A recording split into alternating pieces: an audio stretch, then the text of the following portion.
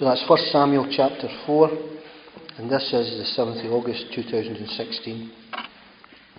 You know, just when I started coughing there, it reminded me of a meeting that I was told about. I wasn't actually at the meeting, but there was a great deal of what I would have termed heresy going on at the meeting. And the speaker at the front was telling people that, you know, that people had demons in them and that the way to get rid of them was to cough. And apparently you've never seen anybody try not to cough in their lives. It just reminded me of that one, because that was just a happy one. Anyway, getting past that bit of heresy. We looked at last week how Samuel had grown up in the ministry before the Lord and before men, how he was being raised up to be that prophet and priest that Israel needed at this point in time. They were a disparate nation. They were a nation who were full of factions. They were a nation who were spiritually, physically, economically lost. If you want to put it in normal terms or up-to-date terms, inflation was running rampant. Food supplies were in limited supply. The people who came and offered their sacrifices to the Lord, if you were coming up the road with bulls and lambs, etc., to offer them as a sacrifice to the Lord, you were often ambushed and the stuff taken off you because there were shortages and people were just turning to whatever their hands found to do. And so Samuel was raised up by God, given to this woman Hannah, who we saw in the first few chapters was a woman, a great godly woman of prayer, who told the Lord, if you'll do this for me, Lord, then I'll dedicate the boy to you. And so we have here now, at the end of chapter 3, Samuel, who's been raised up in the ways of the Lord. He's had the call of God in his life. He hadn't recognised God's voice before. God had never spoken to him. And now we find that God speaks to Samuel. And Samuel says, here I am, Lord, your servant heareth. And then the whole book changes pace here.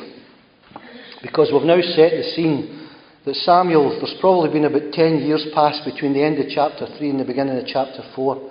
Samuel is probably now 20 years old, maybe 25 years old. And it says at the start of chapter 4, Samuel's word came to all Israel. Now, to me, we put the chapter numbers in for our own convenience to find the places, but to me that verse really belongs to chapter 3. When we see how Samuel was raised up in the eyes of the Lord, and he grew favour in the eyes of the Lord, and he grew favour in the eyes of men, and that should finish it off, and Samuel's word came to all Israel. In other words, Israel started to recognise that here was a leader that they could get behind.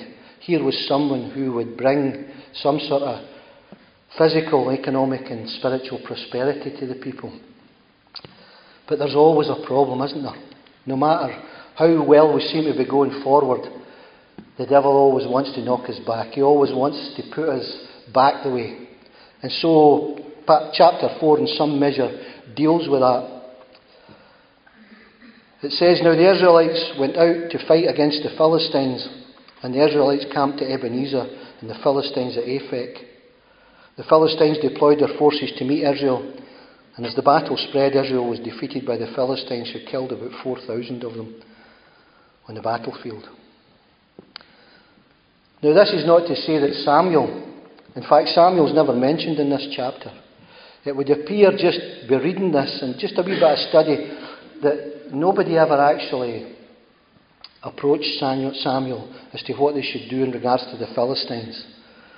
Now, Israel at this time, there was no great world power like the Persians or the Babylonians or anything like that.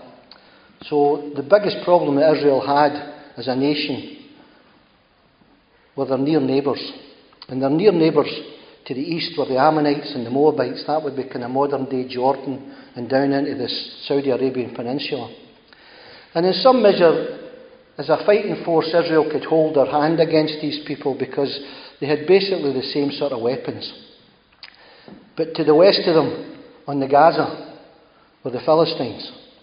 Now, they were a different kettle of fish altogether. The Philistines were originally from Greece, from the island of Crete. And right at the point when Abraham was in the land, there were very few Philistines in Gaza. But they arrived in great numbers. When did they arrive? As soon as the children of Israel moved from coming out of Egypt and came into the promised land. So this invasion of the Philistines came from Crete and started to settle in 5 city-states in and around what we would know nowadays as the Gaza Strip. If you see towns like Ashkelon and Gath mentioned in the Old Testament, these were Philistine cities that were heavily fortified. Now, the Philistines, I've said this already, but I need to put this in context for you. We've still got the same problem today. We've got the Palestinians living in Gaza, and they're still causing Israel problems. In 135 AD, the Emperor Hadrian, who built Hadrian's Wall down in England. By the way, it wasn't in Scotland, it was in England. He built Hadrian's Wall, but he hated the Jews. This irrational hatred that people have for the Jewish people, Hadrian hated them. And he literally ploughed over Jerusalem. He destroyed it completely, and he built a temple to Jupiter, his god of war. And he chased all the Jews out of Jerusalem, and any that he found he would kill or imprison. And he wanted to really put an insult upon them. So the greatest insult he could do was he said to the locals, he said, so who were the biggest enemies of the Israelites? And they said, the Philistines. And of course, if you translate that into Latin, it becomes Palestine. And so he called the country Palestine. That was where it got its name. Because he wanted to insult the Jews by calling the place after their greatest enemies. And this, in some measure, is where Israel became the greatest enemies of the Philistines as well, was here in the book of Samuel. The Philistines, although they had the same sort of weapons of war that Israel had, they had a big advantage in that they were constantly importing weapons and materials from Greece. There was a constant run of materials coming that way, and they were the first known, what would you say, workers of iron, blacksmiths if you want to call it, who used iron and steel. And these iron and steel chariots, iron and steel helmets and swords, they were far superior to the bronze that the Israelites were using. Indeed, if you took a bronze sword and fought with a steel sword against it, you would break the bronze sword. You could literally split it in two. So they had this great problem. The Philistines were overwhelming in numbers, and they were overwhelming in material. And so the Philistines decided to move against Israel. They had already subjugated quite a bit of Israel at this point in time, but they decided to move for the rest of it. To move from the south, where they were down in the Gaza, they decided to move up to the north and take the whole land from them. If that sounds familiar today, that's exactly what it is. The Philistines are still trying to take over the land. So we find a situation where the Philistines here, the whole context of the thing is here that the Philistines were the aggressors in this.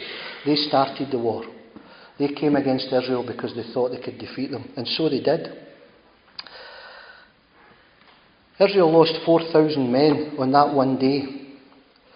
There were great weeping and wailing. There was a lot of problems with soldiers going back injured, dead. Women who were following the Israelite army would have to go and collect their dead off the battlefield. It was just a shambles. The whole thing was just a shambles. And so at verse 3, when the soldiers returned to camp, the elders of Israel asked, why did the Lord bring defeat on us today before the Philistines?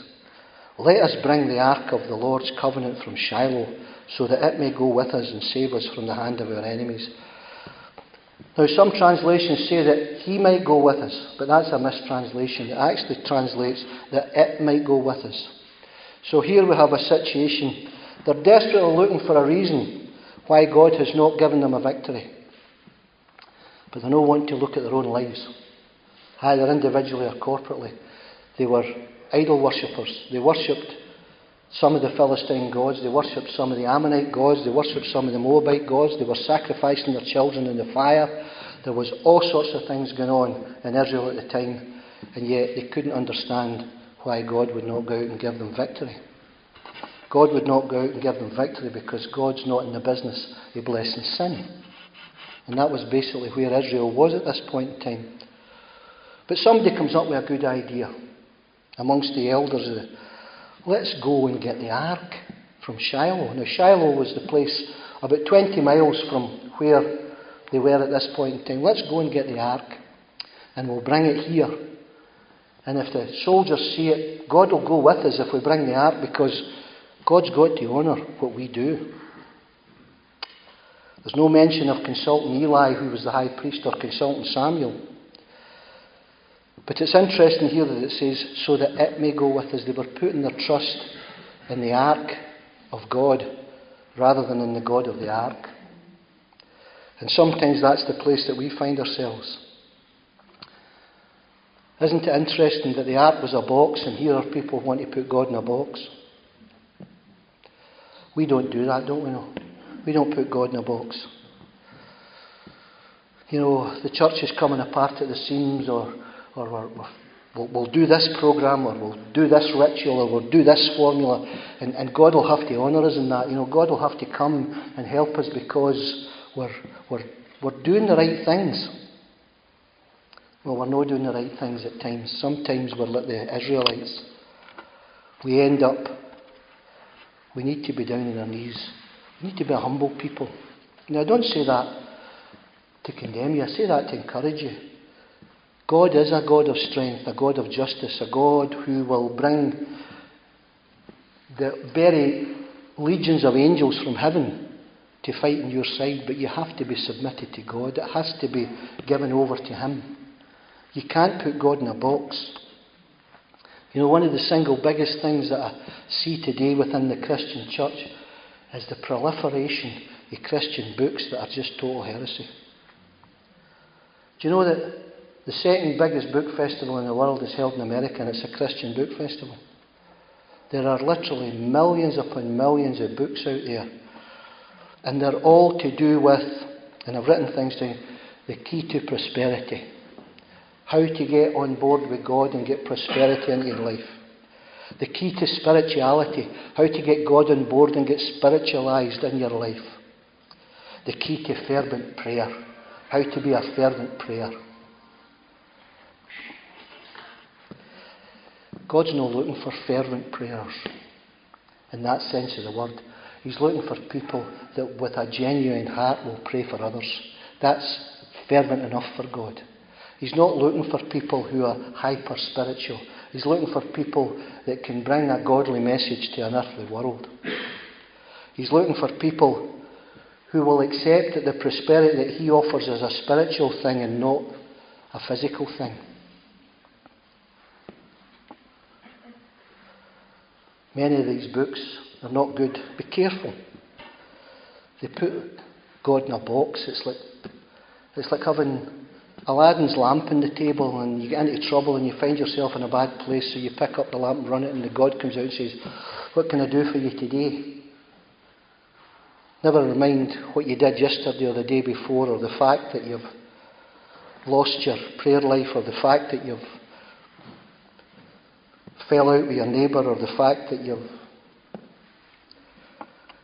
just been generally out of contact with God, out of fellowship with God. I mean, I don't know how to put this. These books, if I want to call it that, or the programmes that go on, or the rituals that we get involved in, they magnify men's ideas as to how we should be with God. Your relationship with God is yours. It's unique to you. My prayer life is unique to me. I'll probably pray in an entirely different way for you do. But that's not to say that you're wrong and I'm right. You know, we've had many books that are... there's 2 or 3 that I just saw. Velvet Elvis by Rob Bell. I mean, it's just nonsense. It's just nonsense. Books like 7 Steps to Receive the Holy Spirit. I mean, it's like the 12 steps of alcoholism, you know. You go through these 12 steps and that'll be you cured. It's just... Then we've got books like The Shack that bring across an idea that you don't really need to be saved if you read it properly. And then we've had a book way back in 2000 about the prayer of Jabez, as if that was going to be something. You just pray that and it's some kind of mantra that you just repeat and God will suddenly bless you.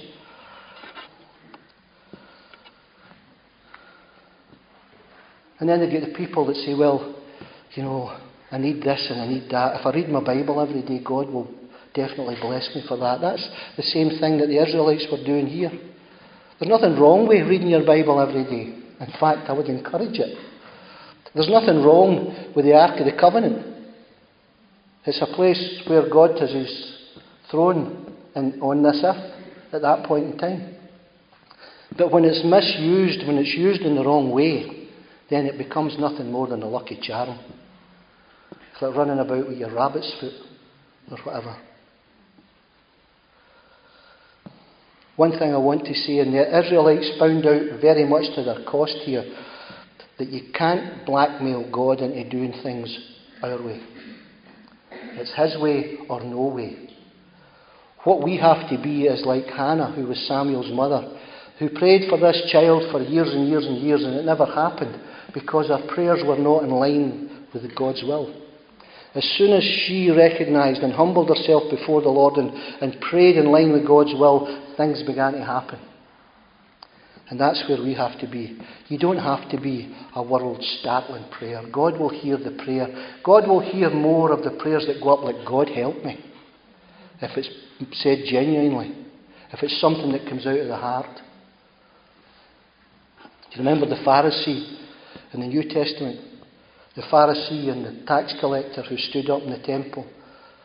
And the Pharisee stood up with his hands in the air and looked up to God and says, oh, thank you, God, that I'm not like other men. Thank you, God, that I'm holy and righteous.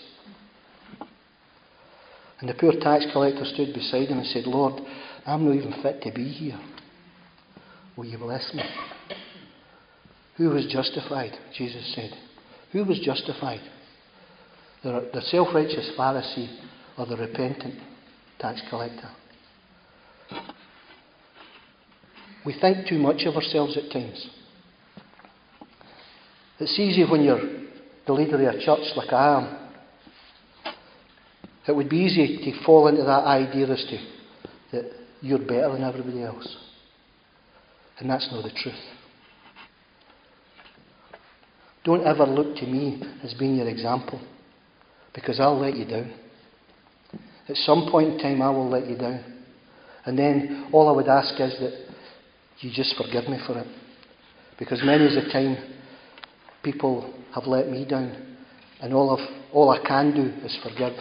I don't have the privilege of saying, well, they treated me bad, so I'm leaving. And I find that always very, very sad, that we find in a situation in the church that people decide to leave because they feel they've been hard done by. Rather than sit down and talk about it and work through it, and there might be disagreements, there might be problems that need to be sorted. But as I say to you again, I don't have the privilege. God has called me to a place, the same in some measure as God has called Samuel to this place. I'm called to this place, and I don't have the privilege of just up sticks and walking away. Fellowship here is important to me. And it should be to all of us. We can't blackmail God into doing things our way. What does Psalm 51 say?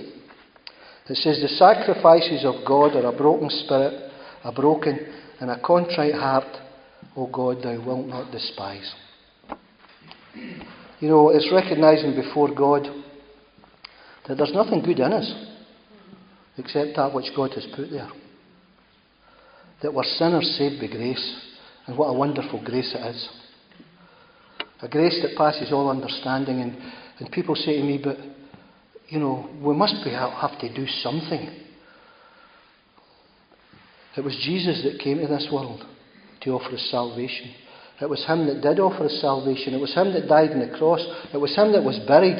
And it was him after 3 days who rose from the dead and declared salvation for all who would receive him. All you have to do is accept the gift, and it's free. There's no cost to it, or at least the great cost that it was has been paid. So Israel felt the same way at this point in time. The same way as putting God in the box. If we take the ark, then God is obliged to bless me. If I pray these certain ways, or I do this certain thing, or I perform this certain ritual, God is obliged. God is not obliged to any man. What they needed to do was repent and acknowledge their sin and ask God for forgiveness. As I say, they were looking for the ark of God to save them instead of looking for the God of the ark to save them. And so it goes on at verse 4 here. So the people sent men to Shiloh, and they brought back the ark of the covenant of the Lord Almighty, who is enthroned between the cherubim. And Eli's 2 sons, Hophni and Phinehas, were there with the ark of the covenant of God. Excuse me. When the children of Israel moved around the land, when Moses was leading them in the desert before they came into the promised land, the whole tabernacle had to be packed up and moved whenever God told them to move. Whenever that great Shekinah glory, that great pillar of fire and pillar of cloud moved from the tabernacle and started to move out, then the people knew we have to follow that. That's the glory of God is going. We have to follow. And so they would pack everything up. And the priest's job, the main job they were to do, was to take the Ark of the Covenant, put the poles through the sort of rings on the side of this box, put it up on their shoulders, 4 guys, and they would cover over the Ark so that nobody could see it, and they would carry it to its new destination. And when God, through His Shekinah glory, stopped in a certain place, then they would rebuild the tabernacle. And the ark would be put in its place, and the mercy seat would be put on top of it. And God would appear to the high priest in the holy place. So these guys are doing the right thing when they're moving it. They've got the poles through the rings on the side. They've covered the ark.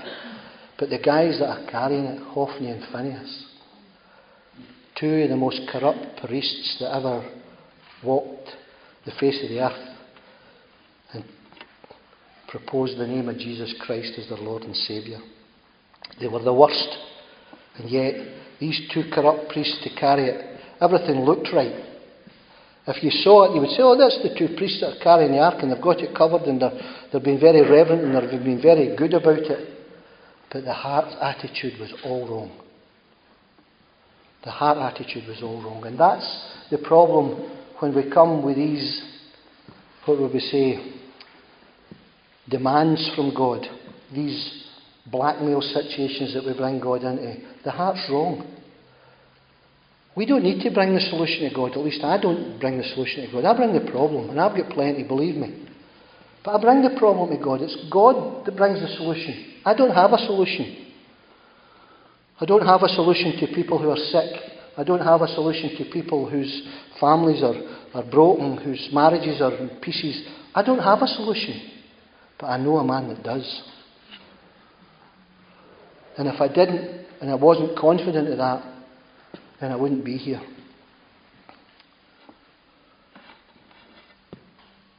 Do you remember back in the book of Exodus when Moses led the people and the people were complaining that there was no water.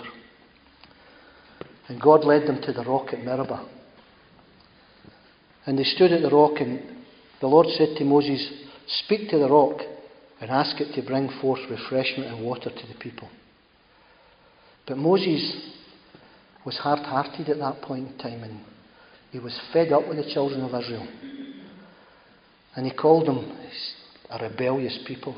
Look at these people you've given me, Lord, Moses said. They're stiff-necked, they're rebellious. These are your people, they're not mine. And so Moses, when he went to the rock, he was angry. He was angry with the people.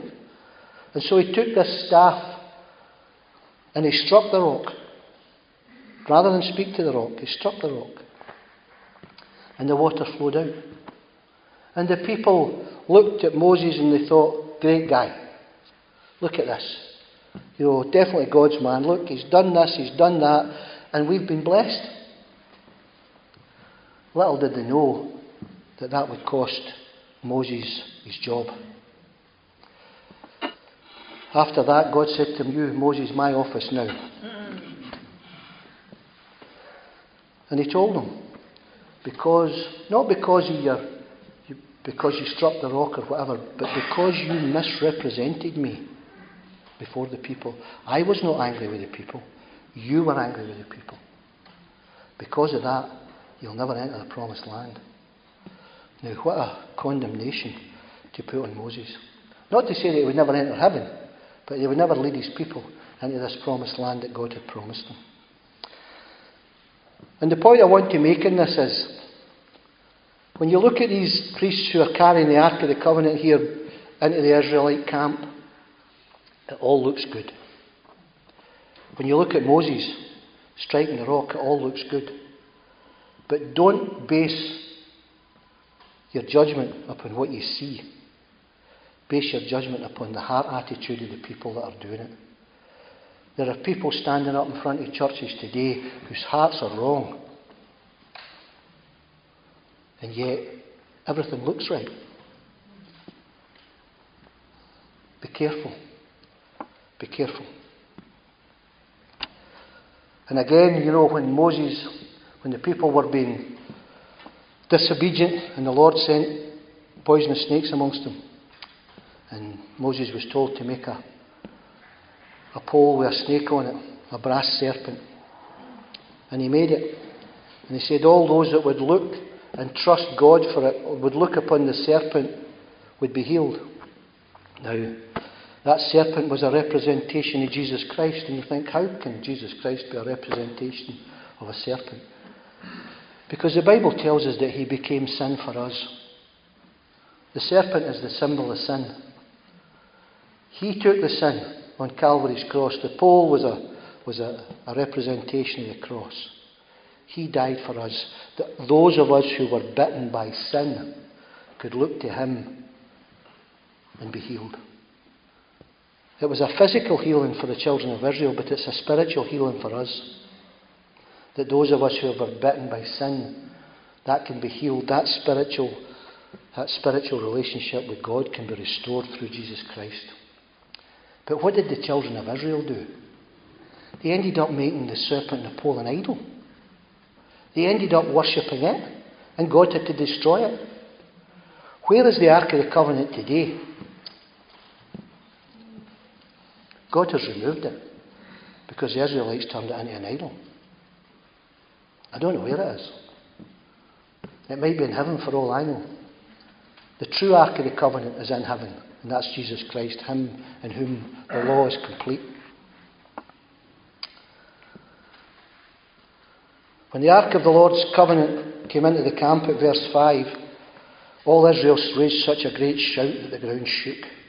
And hearing the uproar, the Philistines asked, "What's all this shouting about in the Hebrew camp?"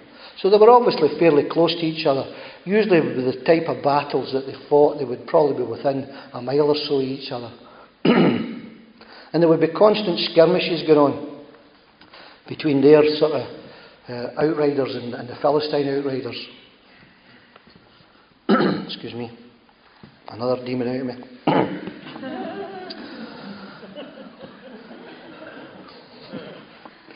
So there was a great shout because the ark was there. And the Philistines thought that God was there. And so did the Israelites. And that was obviously not going to be the case when we find later.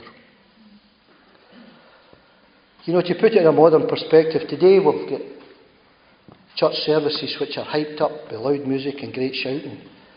But is there any substance in it? I'm not saying there's anything wrong with it. If there's a true shout for the heart, then by all means. But if this is just some sort of hyped up thing to glorify the men who are standing at the front, or to make an idol out of the worship, then there's something wrong with it.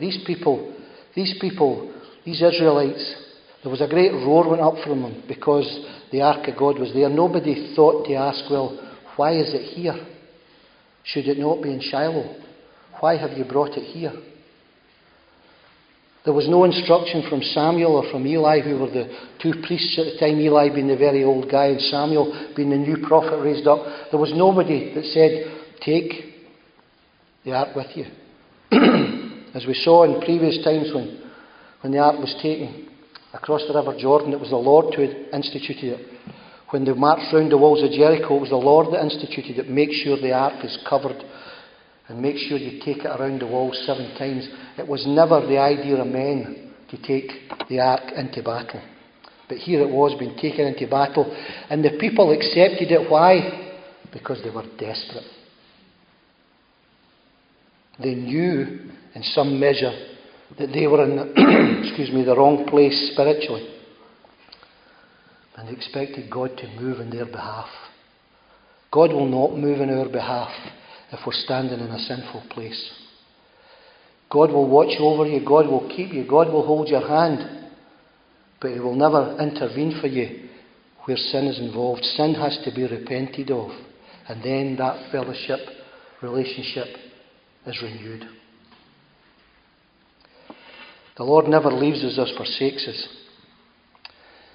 And that's where we talked about the grace of God before. That's where the grace comes in. No matter how sinful and how bad we think we are, we're only a prayer away. If that's a genuine heart prayer, Lord, I need to talk to you. Be honest with God.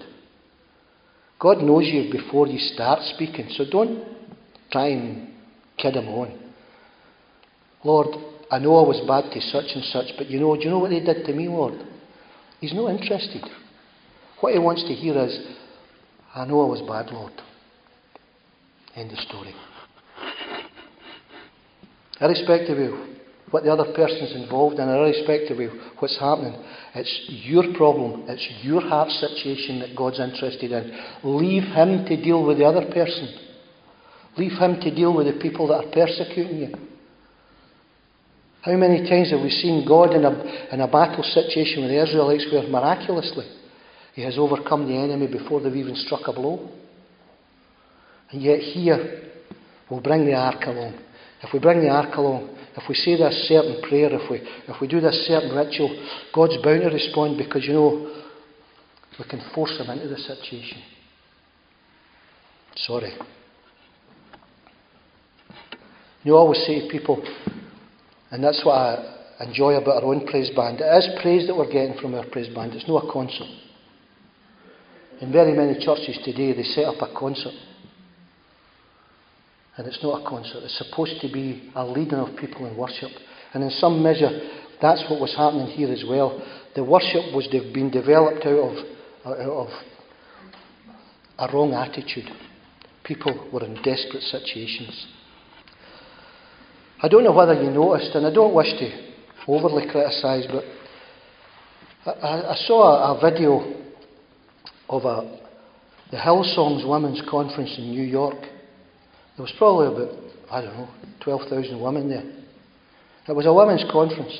And I don't know whether you know that in Times Square in New York, there's a guy that runs about in his boxer shorts with a guitar over his front and the hat on and nothing else on. He calls himself the Naked Cowboy. And he's one of the sort of, what would you say, the worthies of New York. That's one of the things that people run about looking after is for this Naked Cowboy. They had him at the Hillsongs Women's Conference. A guy with no clothes on, with his boxer shorts on and his guitar covering the main part of his humility. And they had him at the Women's Conference, and what did they do? They all cheered. I mean, what is that? We laugh, but thousands are being deceived. The Ark of the Covenant was brought into the camp. What did they do? They all cheered. Thousands were being deceived. You see, the problem is that the fellowship that you're in, nobody wants a fellowship like ours. We'll never be huge. Because, as somebody once told me, it meant as an insult, as he was going out the door, he said, "You know the problem with you is," he says, "all you ever do is teach the word."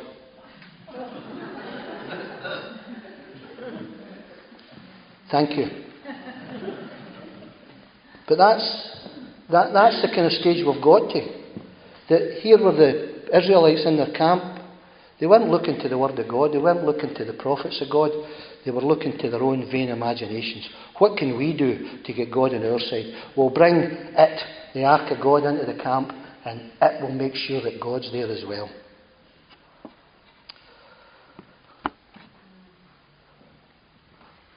I don't want to stand here and give you the impression that we've got it all right. We haven't. But I believe firmly, and I believe that all these years, these last 20 years that we've been going, that the church has to be founded in the Word of God. It can't be anything else. Yes, we'll have wee bits and foibles that people get involved in, but we should make sure that we're grounded, we're stood firm on the Word of God, because there is nothing else. That's what we have from God. That's the absolute truth that He has given us. The whole world is into relativity at the moment there. It just whatever floats your boat. Or even in the days that Samuel lived here, when Samson was a judge amongst the people, when all these other judges were there. They ruled for a while and they kept the place together for a while, and then it says, and then Israel did what they thought was right in their own eyes. And that's what's happening today. Even within the church, people are just doing what they think is right in their own eyes. We have to stick to the Word. And so when they learned, that's the Philistines, when they learned that the ark had come into the camp, the Philistines were afraid. A God has come into the camp, they said. Oh no, nothing like this has ever happened before. We're doomed. Who will deliver us from the hand of these mighty gods? They are the gods who struck the Egyptians with all kinds of plagues in the wilderness. And then somebody comes up and says, be strong, Philistines, be men, or you will be subject to the Hebrews, as they have been to you. Be men and fight. So the Philistines knew about the reputation of the Hebrew God. And if they thought because this symbol of the Hebrew God had arrived in the camp, the Philistines invariably thought they were finished. And then someone stood up and said, let's fight. Oh, how we could learn from these non-Christians. Non-Christians seem to know more about Christianity than we do, don't they? They know when our behaviour is out of order and when our behaviour is right. And believe me, I've told you this before, people are watching you. As soon as you step out of line, they jump in and say, I thought you were a Christian. And you thought nobody was watching you. And suddenly, your witness is gone. And you have to get before God. Or maybe you have to say your 10 Hail Marys and your 5 Our Fathers. And that's your ritual over it. The same thing as bringing the ark into the camp. It's a worthless, lucky charm.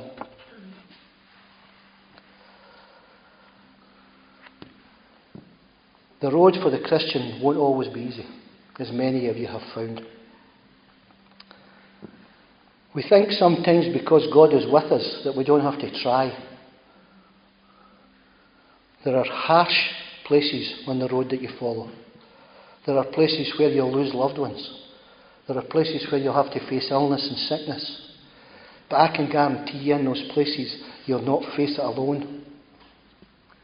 You'll face it with a Lord and Saviour that loves you and wants to bless you.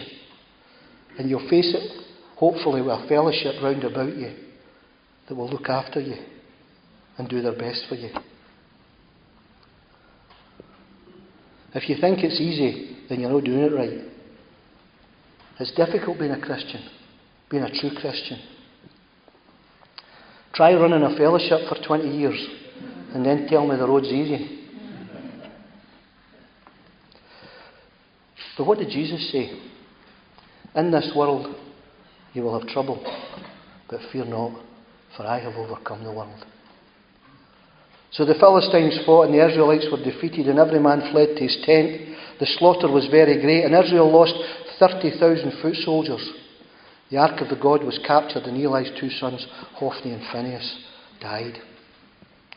So the first time out, they lost 4,000. When they thought they had God with them, they lost 30,000. Now I want you to think about that. Carluke, Braidwood, Lanark and Forth, add them together, lost a lot. Every man, woman and child.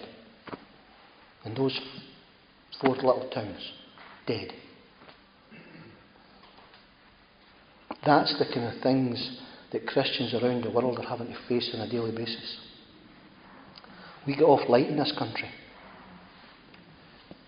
because somebody laughs at us or says the wrong word to us. We think we're being persecuted.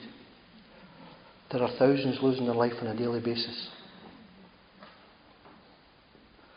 So this great, they thought the Lord was with them. They thought, we bring the ark and God will be with us. They were all dead. Israel was beaten. The priests were dead. The ark was captured. And that same day a Benjamite ran from the battle line at verse 12 and went to Shiloh with his clothes torn and dust on his head. 20 miles to Shiloh from where they were fighting at Ebenezer and Aphek. It's interesting, I found a little bit that said that Jewish tradition says that this Benjamite was a young man named Saul, who would be later be the king, the first king of Israel, but that's unconfirmed. Sky News will have it later. So when this guy arrived, there was Eli sitting on his chair by the side of the road, watching because his heart feared for the ark of God. And when the man entered the town and told what had happened, the whole town set up a cry. Eli was worried about the ark. We get the impression, the whole structure of the way that sentence is put together, we get the impression that Eli had refused to allow the ark to be taken from Shiloh. But his sons, Phinehas and Hophni, who were destined to die, they had overruled him. And Eli heard the outcry at verse 14 and asked, "What is the meaning of this uproar?" And the man hurried over to Eli, who was 98 years old and whose eyes had failed so that he could not see. He told Eli, "I have just come from the battle line. I fled from it this very day." And Eli asked, "What happened, my son?" So you get the impression, Eli's sitting there in this chair now. This was no ordinary chair. This was the sort of chair of authority for the high priest.